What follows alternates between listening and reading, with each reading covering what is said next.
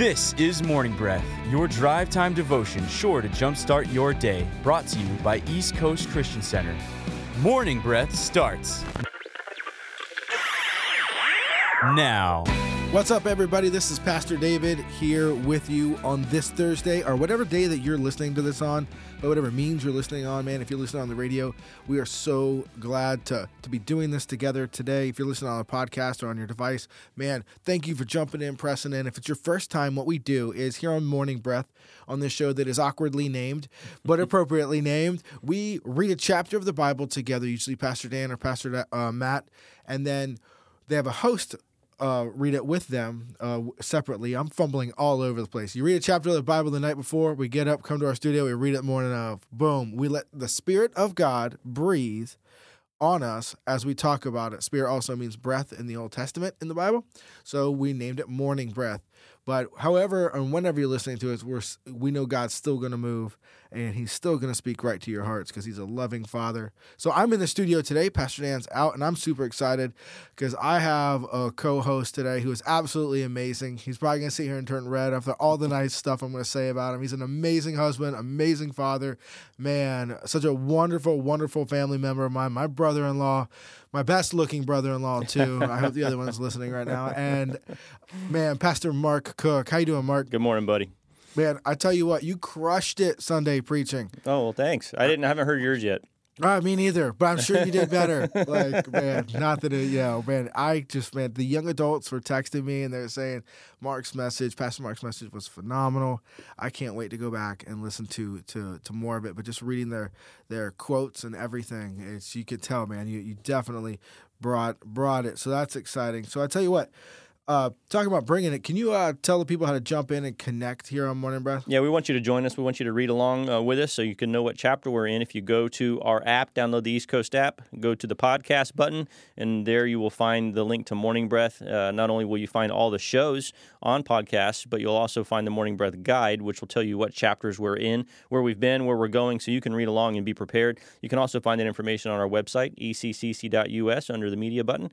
And then you can also call the office if you need to, 321-452-1060, and we can email or mail you a Morning Breath guide. Also use the app and the website to link to our YouTube page, watch past sermons, find out all the things that are happening at East Coast Christian Center.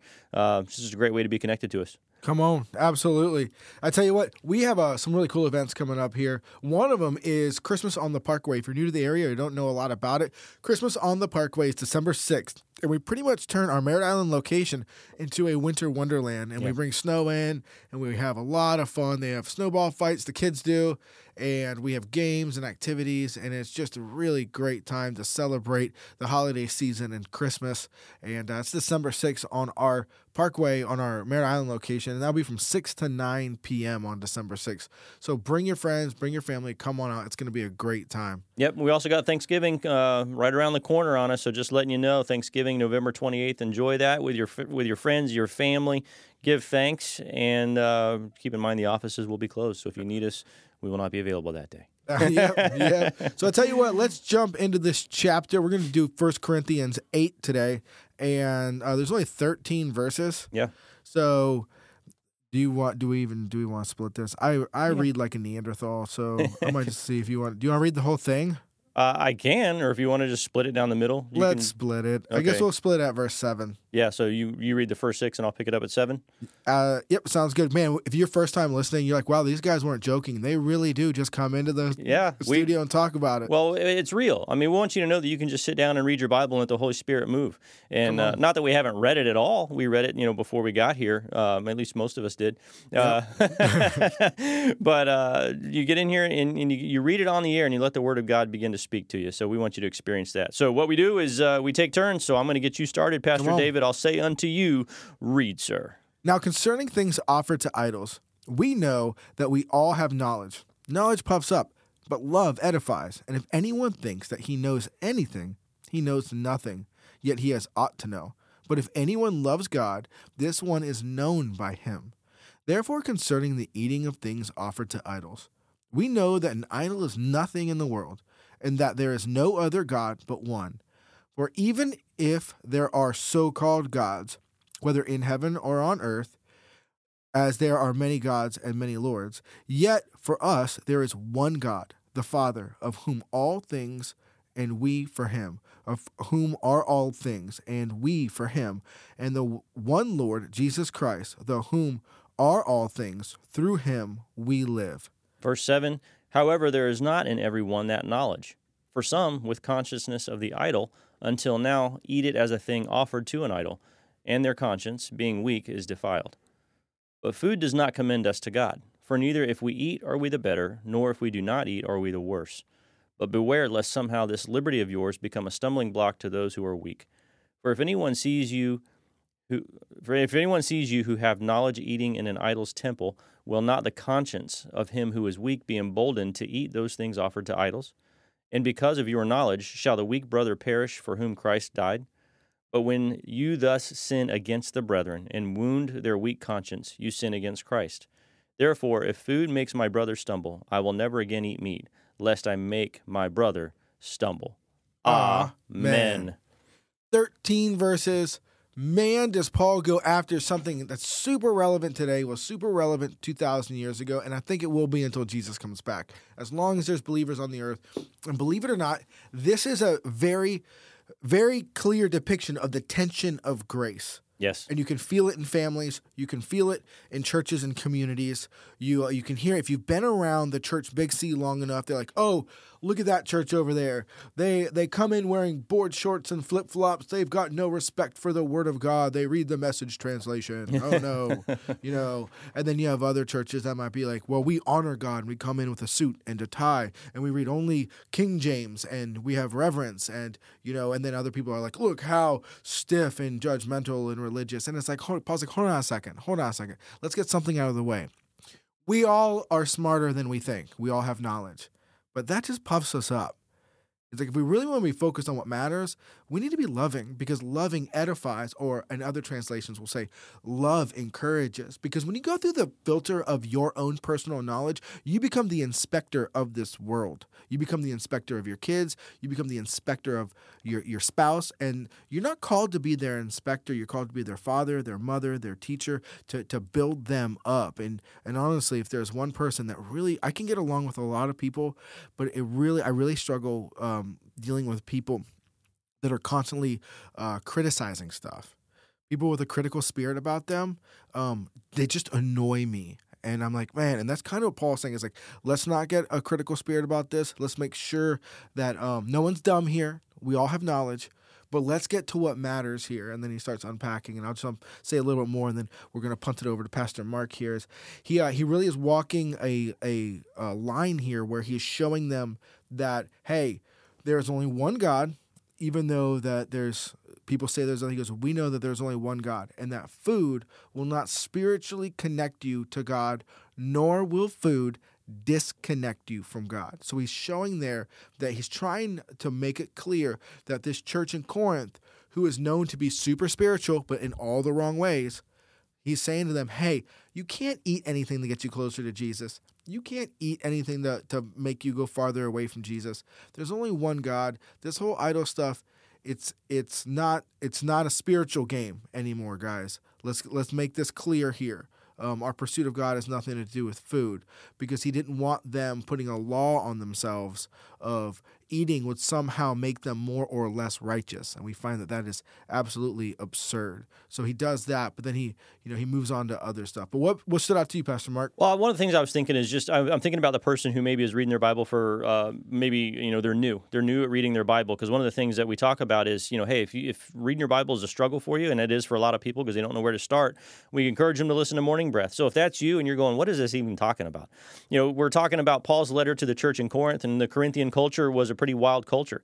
And so you had, Christians establishing a church here, but then you had the Corinthian pagan beliefs. You had all the gods and goddesses that they had going on there, and they were sacrificing to their gods and goddesses, and then, of course, they would eat that food. And so the tension arose, well, if you're a Christian and you worship God, how can you eat food that's been offered to an idol? And Paul's trying to clear that up in this culture. And so we can look at this and go, well, we don't do that. When's the last time you cut up a pig and sacrificed to some, statue? And exactly. But the point is not that specific thing. That was what was relevant to them. But the point is, when we do life in the surrounding culture that we live in, how do we do it in a way that honors God when the culture around us maybe isn't doing that? How can I sit and hang out with you if you're doing something quote-unquote sinful? Well, you call yourself a Christian. How can you be around him? Well, if I'm not around him, how's he ever going to hear about the Word of God? Yep. Right? And so you can't let the habits of a culture drive you out of that culture. Otherwise, how will you minister to them? Yep. But by the same token, then you've got people who are on every point on the spectrum. You have people who, they totally get it. Look, this idol isn't even a real thing. There's only one God. He knows me, and I can eat this food, and I'm not worried about that. Like you said, it doesn't drive me further away from God. It's indifferent. It's irrelevant. But there's another believer who maybe is new in believing, and he doesn't understand or she doesn't understand, and they see you as maybe their spiritual mentor sitting down and eating something that they know was offered at the temple to Diana, right? And so they're thinking, how you're my pastor, you're my leader, how can you be eating this food offered to idols? And so now they're all broken up about it because they don't understand, if you worship God, how can you eat food that was offered to something that was not God? And so he's saying, look, if that's the case, you as someone who's leading others spiritually have a responsibility to consider that in your actions. And I think that we forget that a lot of times, because I've heard the conversation multiple times. And I know this is probably where you're planning on headed with this eventually, David. I've heard this conversation multiple times. I have the freedom, really, and in Jesus, we have the freedom to do most things. We'll get into this later, and when we get into chapter 10 in a couple of days, talking about how we have, all things are lawful, but not all things are helpful. We have the ability to do a lot of things if we're led by the Spirit, and the Spirit gives us peace about it. The Spirit will never lead you in contravention of the Word of God, but you do have the freedom to do things like, you know what, I know God's my God, and so I can eat this steak, and who cares what it was offered to. But if I do that with the knowledge, David, for example, that you are bothered by it because you're not in the same place I am, I'm wrong. Mm-hmm. And I don't have the freedom to just do whatever I want and go, well, you know what, dude, you just need to grow up and deal with it. And I'll tell you this, if that's your attitude, that, so-and-so needs to understand that they have freedom, and since they don't ever understand it, I'm not going to be restricted by that. In that situation, you're actually the one that needs to grow up. Amen. And Amen. that's the truth, because you're demonstrating a spiritual immaturity by saying, you know what, that other spiritual immature person just needs to get with the program. No, they don't. They need you to love them where they are and maybe lead them to understand that they have freedom that they don't know that they have right now. But if you just run over them, you're not loving them well. And the law that we're called to follow now is not the Old Testament law of this and that you have to do right or wrong. It's to love. Come on. As a matter of fact, man, I want to jump in on that. I am not a dry pastor, and I found over the last 7 years of noticing this topic when it comes to drinking, that some believers now will actually exclude their friends because the friend had the personal conviction to not drink, not have a glass of wine, or not have a beer. Now, I'm not talking about alcoholism, people. I'm not talking about abuse. I'm not talking about that. And they would say, well, hey, this person does it, so we can't invite them to this. And in my heart, I'd be like, well, then maybe we shouldn't do this, because if you're a believer and you're not inviting somebody because you would rather partake in something that, like that, I really want you to slow your life down and really look at where your value system is, because when I get to the kingdom of heaven, I want to know that I gave it my all. And excluding somebody because they don't partake of something with you like that, I almost believe is just as bad as doing that in front of them, because I would never want to cut a relationship out with somebody.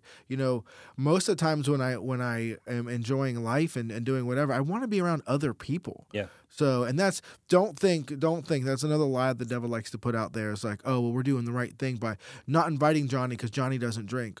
Well, maybe you shouldn't be drinking in that situation then. If you're cutting your friend out that doesn't drink or whatever, then whatever applies. I'd like you to look into your heart and think how valuable is that to you. I know that also what Paul's pointing out here towards when it comes to grace is that grace. I'm actually gonna let me have a step back. I used to be a boxer. Used to love it. Okay, and when I would box, I would love when it would come fight season, because things didn't happen in my life in fight season. I didn't eat whatever I wanted. I didn't do whatever I wanted throughout the day. I made sure I got plenty of sleep. I worked out every single day. I ate very good because the fight was coming. and we knew that. And honestly, guys, we're in a fight right now, and we need to live that way and be thinking that way and not be thinking off, any other thing besides, hey, I need to be doing in my life what is going to produce the fruit of righteousness in my life. Yeah. All right. Not if you have any other filter on how you do and conduct yourself, man, I would take a step back. I look at I have so many kids, I can't even keep track of all of them. 7, a 6, something and a something. And I look at them and I'm like, man, what am I doing now? Is that going to put something on them? Am I doing now? Is that going to hinder me from being a father, from being a husband, from being a pastor? And if it is, then I'm not going to do it. And Paul's now even saying, and believe it or not, if that's going to hinder somebody else, then don't do it. You see, because the lie is that we can be solo Christians. There's no such thing as a solo Christian. God did not just go to the cross for you and you alone, and everybody else can just go live their own story. This is his story in our time and what we do with it. And we are called to do that story together. Yeah. So it's important how we interact together, and he's really chiming in on this. Well, and I love what the kind of the picture you're painting of grace there. The purpose of grace. See, we can, especially if we come up religious. Because I came from a denominational background, and so grace wasn't really a big part of my life until I began to understand the gospel better. But a lot of times we see grace when we get that freedom. We go, oh, you come out from this religious background. You go, wait a minute, I'm not under all this law. I shouldn't have to live under all this religiosity and all these rules. Then sometimes you maybe go a little crazy with it, and you start doing and then you misunderstand grace, because the purpose of grace is not for you to just do whatever you want.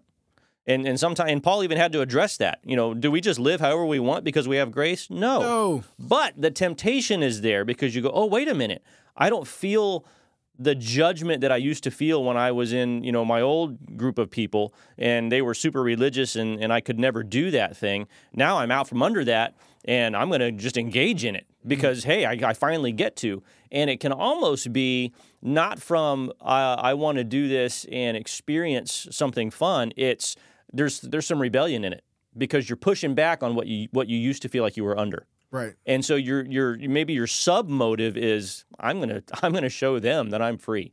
Right. And that's the wrong picture of grace. The picture of grace is to go, hey, now you're free to worship God without condemnation. You're free to do life for the glory of God without being sin conscious. But if we're using grace as an excuse to do things that we've always wanted to do, that's not really the right reason. And that's not really what the purpose of grace is. The purpose of grace is to free us to love and associate with whoever we need to in order to communicate to them what the real gospel is. And that's why it says in verse 13, you were talking about this, if food makes my brother stumble, I'll never again eat meat lest I make him stumble. My concern isn't, I have the grace to eat meat now. You have also the grace not to offend your brother. Exactly. And that's what grace should really be used for. I have the grace to love somebody well and not offend them. And don't get hung up on what the action is. Get hung up on what the freedom to love is. Right. And that's why he opened with it. That's why he opens with, hey, this isn't a knowledge thing. This is really a love thing. This is really how are we going to do life together kind of picture here. When we talk about grace, grace is meant to empower you to fulfill the will of God in your time. Yes. All right. That is what grace is there for. You'll have so much anxiety if you think you have to make every decision right. Otherwise, you're going to be letting God down. Or if you step out, or if you step out and you make a mistake. Now, keep in mind, he's paralleling this to food. Now, he's saying food in the temple. He's not saying sexual immorality in the temple. He's saying something that's a normal for believers. Something eating is not a sin. So don't translate this over, I can now sin liberally as I want because I have grace. And that's what Pastor Mark is saying too. On no level does he make the parallel of, we can kind of free to sin as we want. And like he said, how it says, I believe it's like in Romans 7 where he goes, no, you do not have that, right. Matter of fact, I would like even to say is like, search me, O Lord, create me a pure heart. As David would cry, I believe that's Psalm 51. And that's what our cry needs to be. That's not a religious law now. Now I want to feel convicted when I'm stepping outside what God wants me to do. And it's hard to explain to other people. It's hard to rationalize that with other people. And that's why when we get around them, they'll see the difference when it's from a love perspective rather than a law perspective. Yeah. You see, because they saw the difference in Jesus, all right? And Jesus was bold enough and was received on such a level to look at a tax collector and look at sinners and saying, hey, I'm going to your house for dinner. You know, I couldn't imagine if someone came to me and said, I'm going to your house for dinner. I'm like, I hope you like Little Caesars. You know, like, and he would do that. And then he would be well received by this community. Yeah. And why? Because he came from a love perspective. He came from a love perspective. And that's why I want to challenge you today is that, man, if you're not doing something because of fear of religious punishment, you have the wrong perspective. Yeah. And if you're indulging in something because you feel like you have this, like, hippie style Jesus grace all over the place, man, I love you, but you got the wrong perspective. Yeah. So you want to get that Bible-based, Holy Spirit-centered love perspective. And I think some people lose track of the idea that you are a leader. Come on. You know, you think, well, you know, I'm looking around. My goal is not to lead. My goal is not to lead other people. And you made this point about not being a solo Christian. I think sometimes we get in the mindset, I'm not a pastor. I'm not running a church. I'm not leading anything on a team at church. I'm just doing life by myself. I can do whatever I want. No, if you are called to be someone who is a minister of reconciliation. We all have that calling, and we all have that call on our life to minister reconciliation of the world to God, to let the world know that their sins are not being counted against them, and that God was in Christ Jesus reconciling them to himself. That's what we're called to do. And I love this. Chip Ingram, if you're familiar with him, is a great pastor out of California. He said this once, and it stuck with me. He said, even if you don't think you're a leader, you're still the best Christian someone knows. Yeah. And so your call in life, your job in life is to be someone who lives a life that sets an example. Even if you don't think anybody's looking, someone's looking. Like you said, David, even if you weren't a pastor here, even if I wasn't a pastor here, we have kids that are watching everything that we do. Amen. We have, you know, and then even more so in the role that we have people that are watching what we do. And our goal should not be, how can I get away from all these people who are watching me so I can go do what I really want? Our goal should be, how can I demonstrate Christ to everyone who's watching me? Yep. And if that's what we're doing, then we're functioning in grace. Come on. You know, and we're helping people to get free. And it says in verse 7, it says, in everyone, there's not the knowledge of God. There's not the knowledge of the love that God has for them. We know in verse 6 that there's one God and one Father, of whom are all things, and there's one Lord Jesus, and through him are all things, and through whom we live. And then he goes in verse 7, he says, but in everyone, there's not that knowledge. And he's talking about Christians. For every Christian, They don't fully have that knowledge, and they haven't fully connected to what the gospel is. And so how we live sets them up either to begin to have a better view of the love of God for them, or it sets them up to stumble and fall because they haven't gotten there yet. And it's our job to help them get there, not to point out what they do or don't understand. Come on. You know, it's by how we live. Well, you just don't understand why I'm allowed to do this. No, you don't understand that they need your help. Yep. Or we slap a label on them. Yeah. And I don't know how in Christianity we started comparing our spiritual journeys to a swimming pool, and that you're either the deep end or the shallow end or something like that. I actually think we're more like the pools at like Wet and Wild, where it has weird deep ends and shallow ends in different areas. And so it's like if someone can't do something that you can do, or they're convicted by it, then we say, oh, well, when you get as deep as I am with your walk in Jesus, it's like, what? Come on now. If that's your thought process, you're standing on the zero entry point. Exactly. You're in that first part of the chapter where he's like, guess what? This knowledge puffs up. Oh, yeah, well, they're still shallow end believers, so they can't go out and get drunk with us tonight. What? Whoa, hold on. You know, let's check our heartbeat here. Let's not go slapping labels on people, man. The person the Holy Spirit is refining is us. Yeah. So we have to keep that in mind, that we are a continued work. We're going to walk out with fear and trembling. But talk about walking out. Don't you walk out. We're going to be right back. We're going to take a moment here and listen to some stuff. You are listening to Morning Breath from East Coast Christian Center, Merritt Island, Vieira, and Cocoa. East Coast Christian Center would like to invite you to join us on a 10-day Israel Bible study tour led by co-pastors Dan and Matt Stahlbaum. The trip will take place March 9th through the 18th, 2020. The total cost is $3,995. For more info or to register, sign up at eccc.us/Israel trip. For over 30 years, CB Plumbing has been a family-owned and operated business that is dedicated and proud to serve the Brevard County community. CB Plumbing covers both drain and sewer line cleaning for commercial and residential. CB Plumbing for all your plumbing needs. 321-783-6000. That's 321-783-6000. Customer satisfaction is their guarantee.